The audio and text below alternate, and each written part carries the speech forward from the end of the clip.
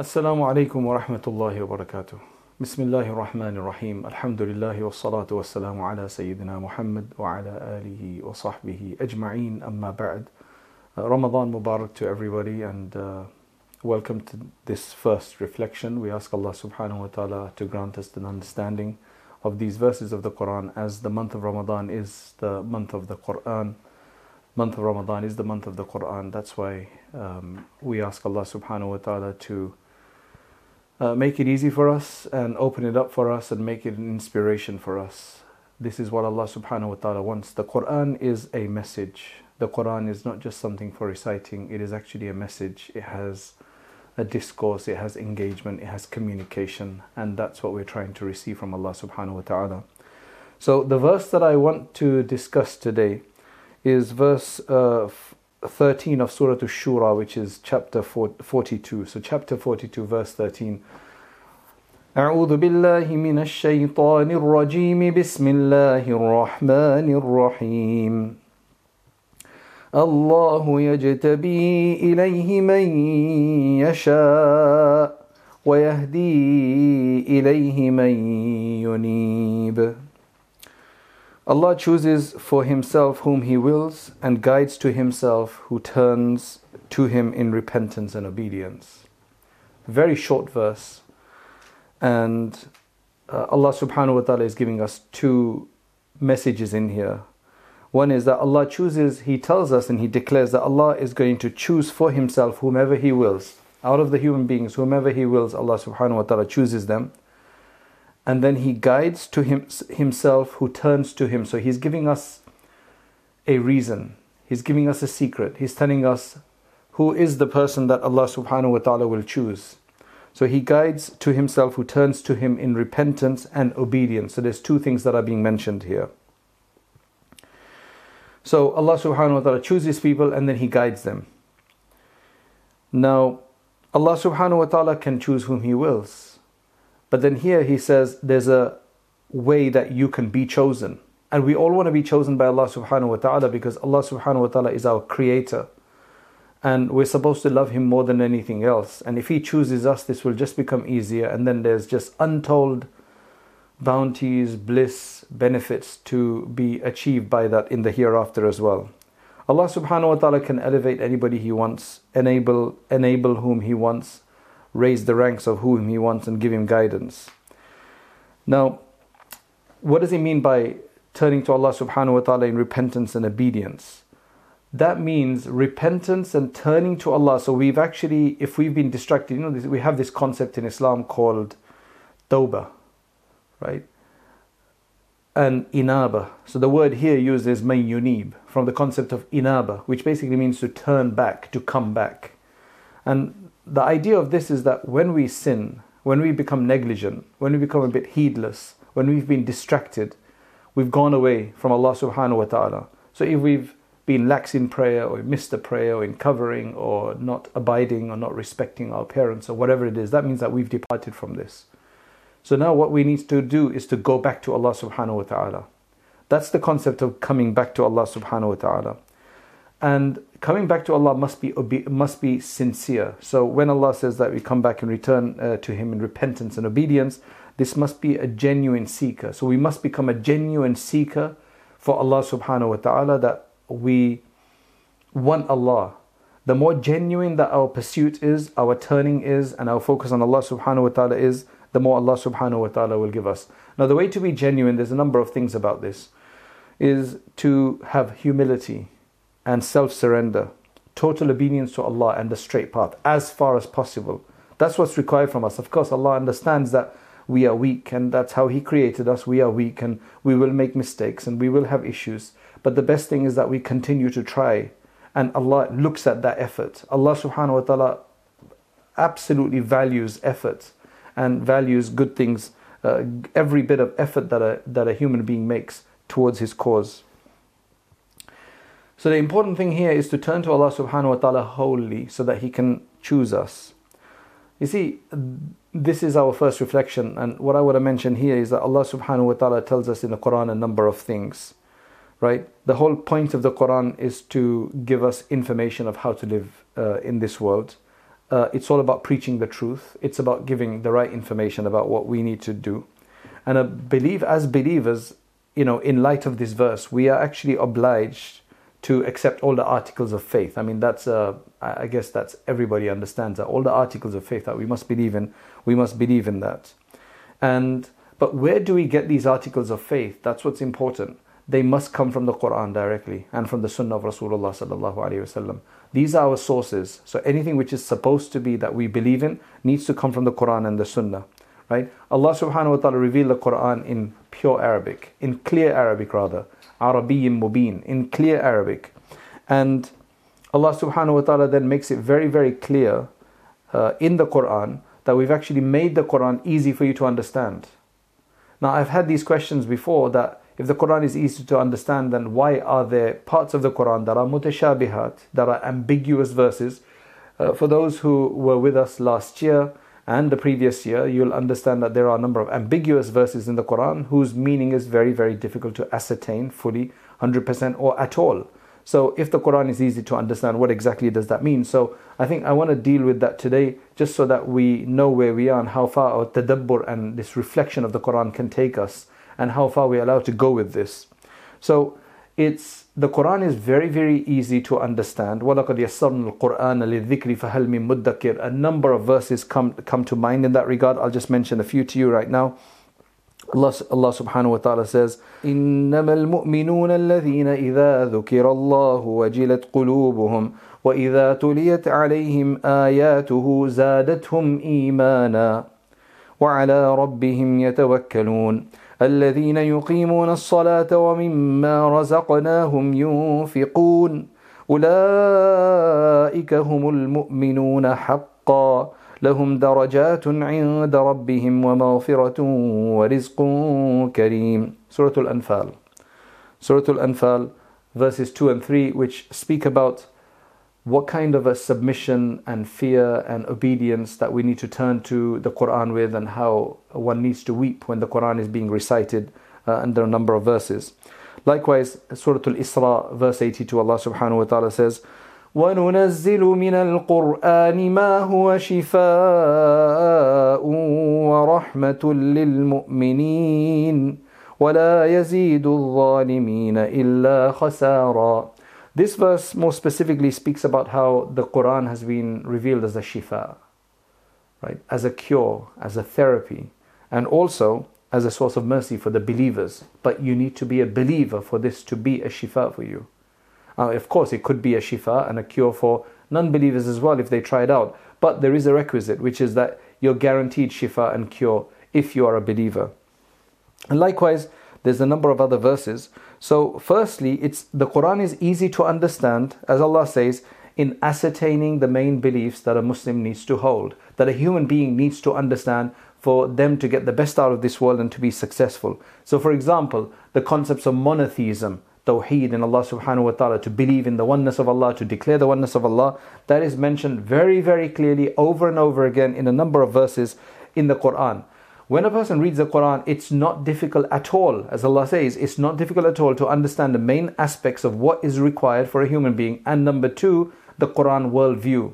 Everybody needs a worldview. If you don't have a worldview about how you live this life and what the world is all about and why we're here for, then we're really not getting anywhere. Everybody needs a worldview, and that worldview needs to be correct. It needs to be accurate. It needs to be the right one that Allah subhanahu wa ta'ala wants, because He's the creator of the world, so we need to get it from Him. And the Quran is very, very clear about that.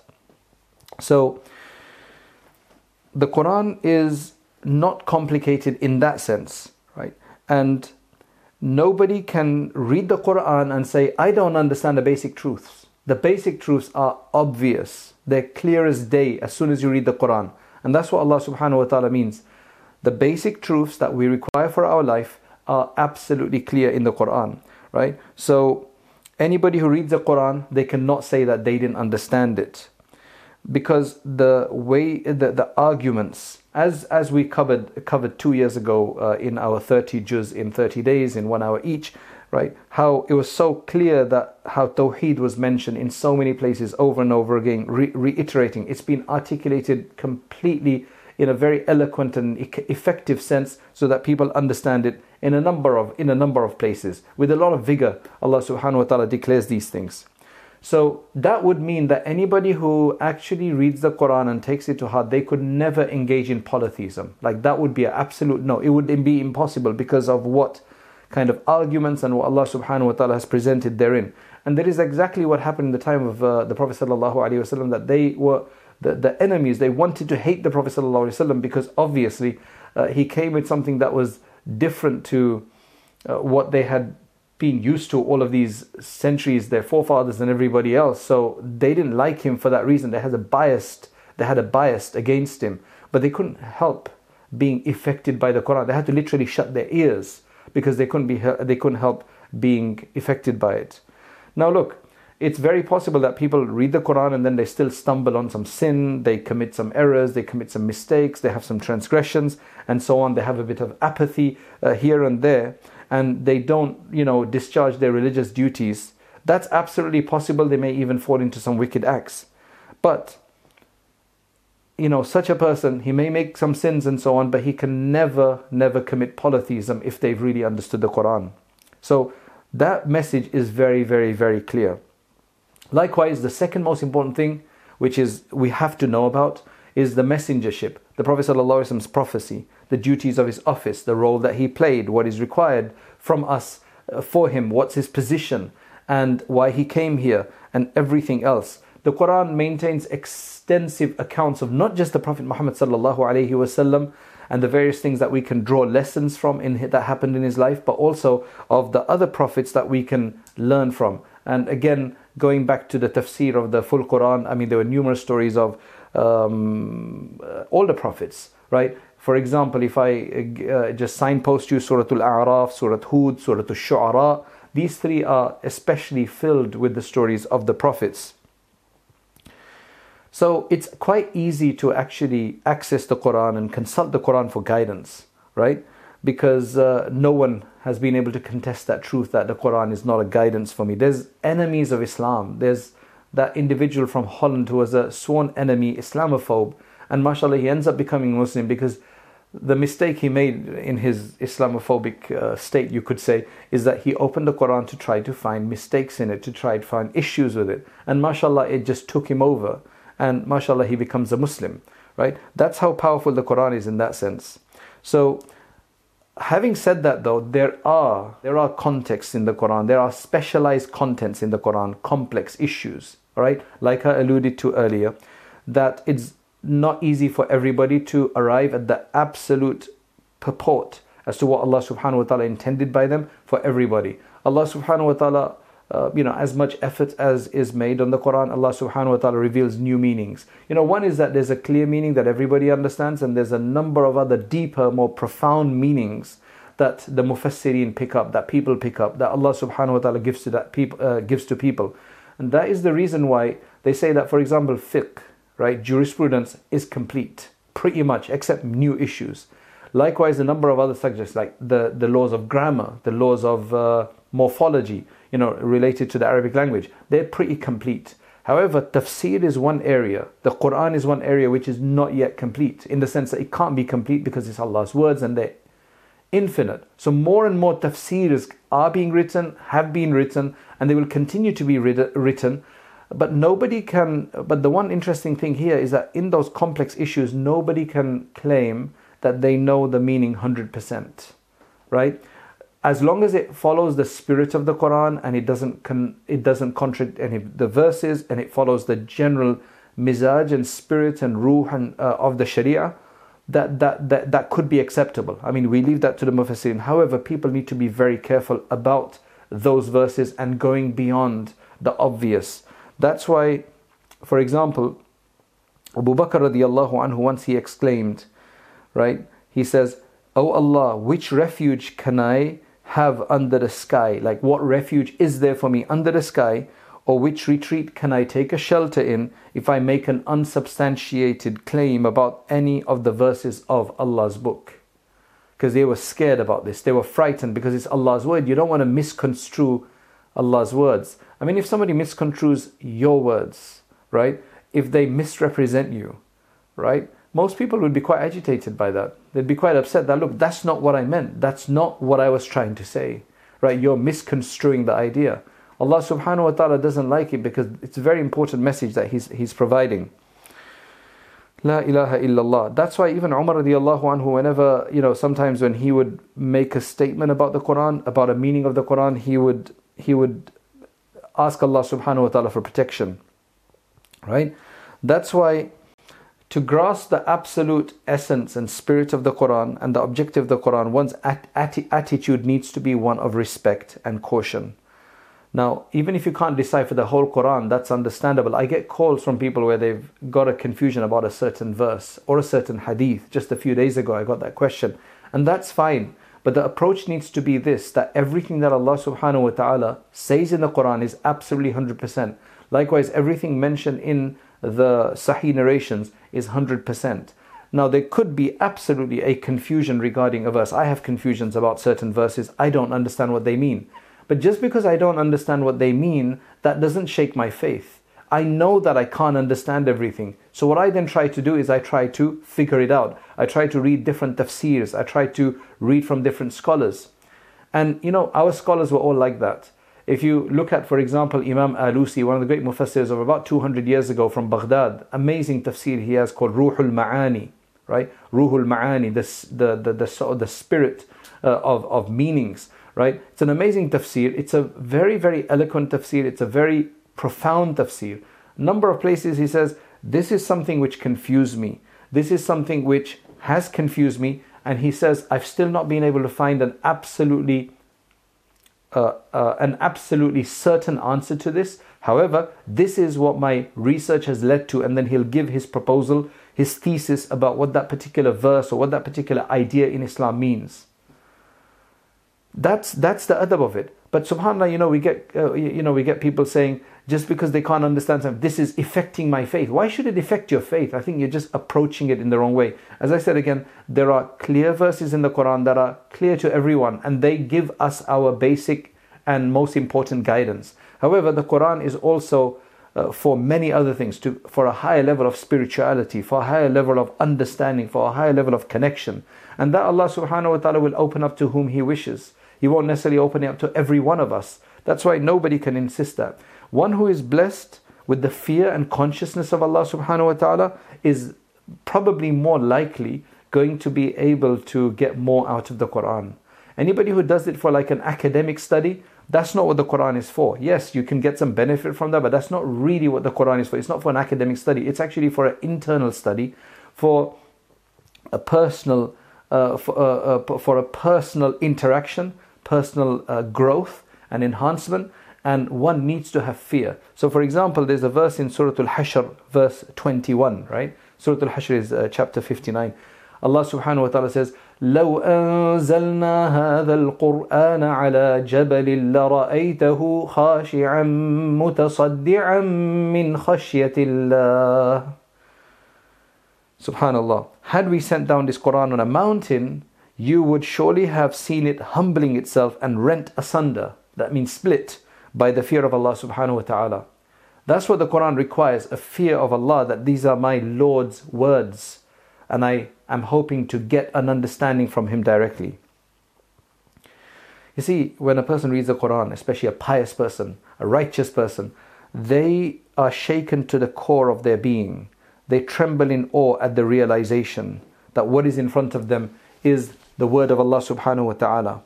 Right? And it's such an attitude that helps one to derive guidance to the highest degree.